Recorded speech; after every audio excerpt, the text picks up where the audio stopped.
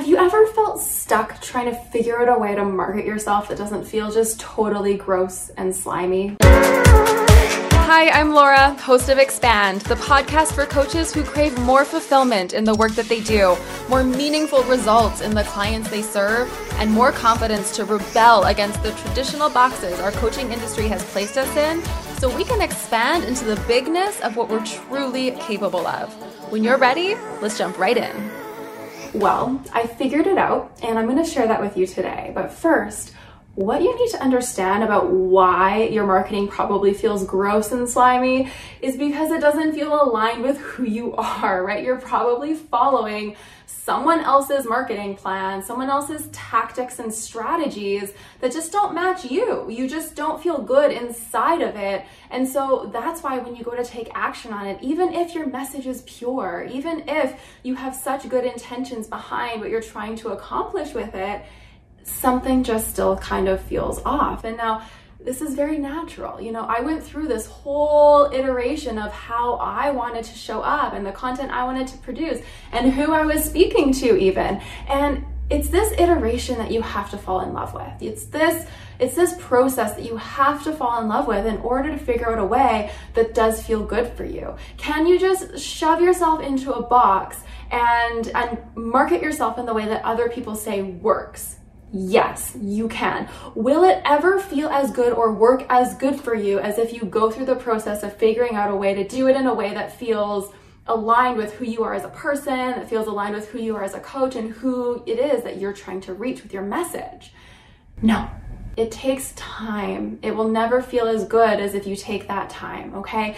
So the reason why I wanted to start with that is because when people read your content, when people see your message, when they watch your videos, I want you to start thinking of it more as an energy exchange, okay? It's not about so much what you're saying as it is how you make them feel when you say it. So for example, when someone comes across your social media post and they read it or they listen to your video or whatever, they tap through your stories, what is it that you're trying to make them feel in that moment? Are you connecting with them in that way? When you think about the content you're trying to create, are you thinking about how it's going to be received and what they're going to be thinking while they're watching it?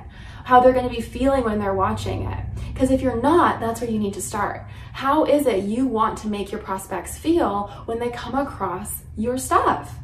Because ultimately, if they feel the exact same way as they do when they come across Susie's Shreds program and Bob's building program, when they come across your stuff, they're not really going to know the difference. Like on the surface, to the consumer, the programs look very similar. Everyone's providing adherence, coaching, or accountability.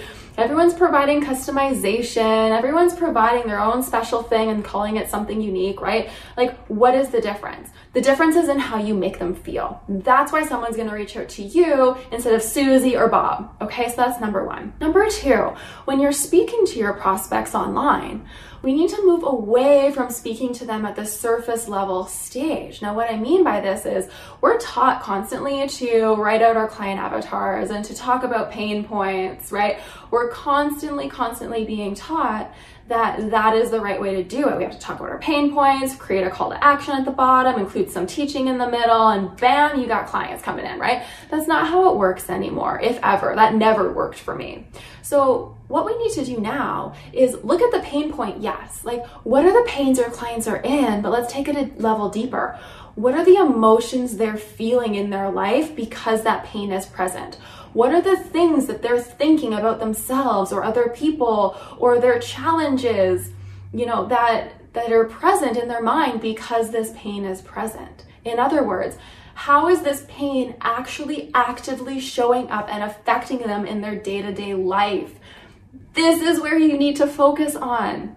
This is where you need to hone in on the emotional aspects of what this pain is causing them, on the beliefs that they have because this pain is present, on the things that they're doing that they don't tell anybody about because this pain is present. For example, let's just say Susie, she's been trying to lose weight for years, she's been on and off diets, and she's really embarrassed because she keeps gaining and losing the same 15 to 20 pounds, okay? This is a big pain point for her. Susie keeps losing 15 to 20 pounds, right? And that's what we would write on our ideal client avatar worksheet. Susie's in pain because she keeps losing the same 15 to 20 pounds. But how is that pain actually showing up in Susie's life? When Susie's alone at night and everyone else has gone to bed and she starts thinking about how far she has to go and how discouraged she is because the last plan she thought it was the one and it just didn't work. It was just like all the others, and she's standing in her pantry and the Oreos are there and the peanut butter is there, and she just grabs them, and before she knows it, a sleeve of Oreos are gone, right? And she feels better for a second, and then she just gets hit with this wave of shame and she feels even worse, right? Is that what you're saying in your social media? Are you telling Susie that you know that she's experiencing shame in those moments, that you know she's standing in that pantry thinking about her past failures and how that has affected her, about what she thought about this last plan and how it wasn't what she needed, etc.? Are you talking about that? Because that is what causes people to go, how does she know that about me?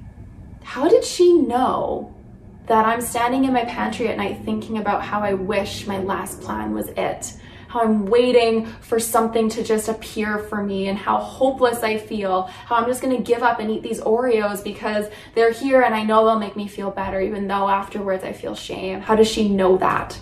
Or is the fact that Susie keeps yo-yo dieting affecting her at work? Is it causing her to lash out at her coworker who's really fit and does CrossFit on lunch breaks and eats like little baggies of almonds? Is it causing her to create turbulence in that relationship at work, right? Like, what are the things that this big pain point is causing Susie to do in her life that she's embarrassed to talk about, that she doesn't tell anybody about, that she may not even realize herself?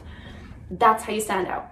That is how you create messaging and marketing that feels really good for you, because you're speaking directly into their soul, you're speaking into their emotional experience, and is equally well received by them because they are feeling heard and seen and understood more deeply than anyone else ever has made them feel before. That's the trick. And then finding like a posting schedule that works for you, and getting rid of all the bullshit content calendars that have been shoved down your throats because you've been told that this is the right way to do it. I think the last piece to really figuring out a marketing strategy that works good for you is like, where do I feel good showing up? And let's start there. Do I like creating video? Cool. Do I like podcasting? Cool. Do I like recording stories and that's it? Cool. Start there, because guess what? When you show up with that energy, when you show up because you want to be there, your prospects feel that from you. And just like the message needs to really hit home with them emotionally, you also need to connect with them emotionally. You need to make them feel something different. Just like hopefully I'm making you feel right now. Thank you so much for listening in. If you enjoyed what you heard and you want more, I'd love if you'd subscribe to my show wherever you get your podcasts. Good karma points for also leaving a review while you're at it.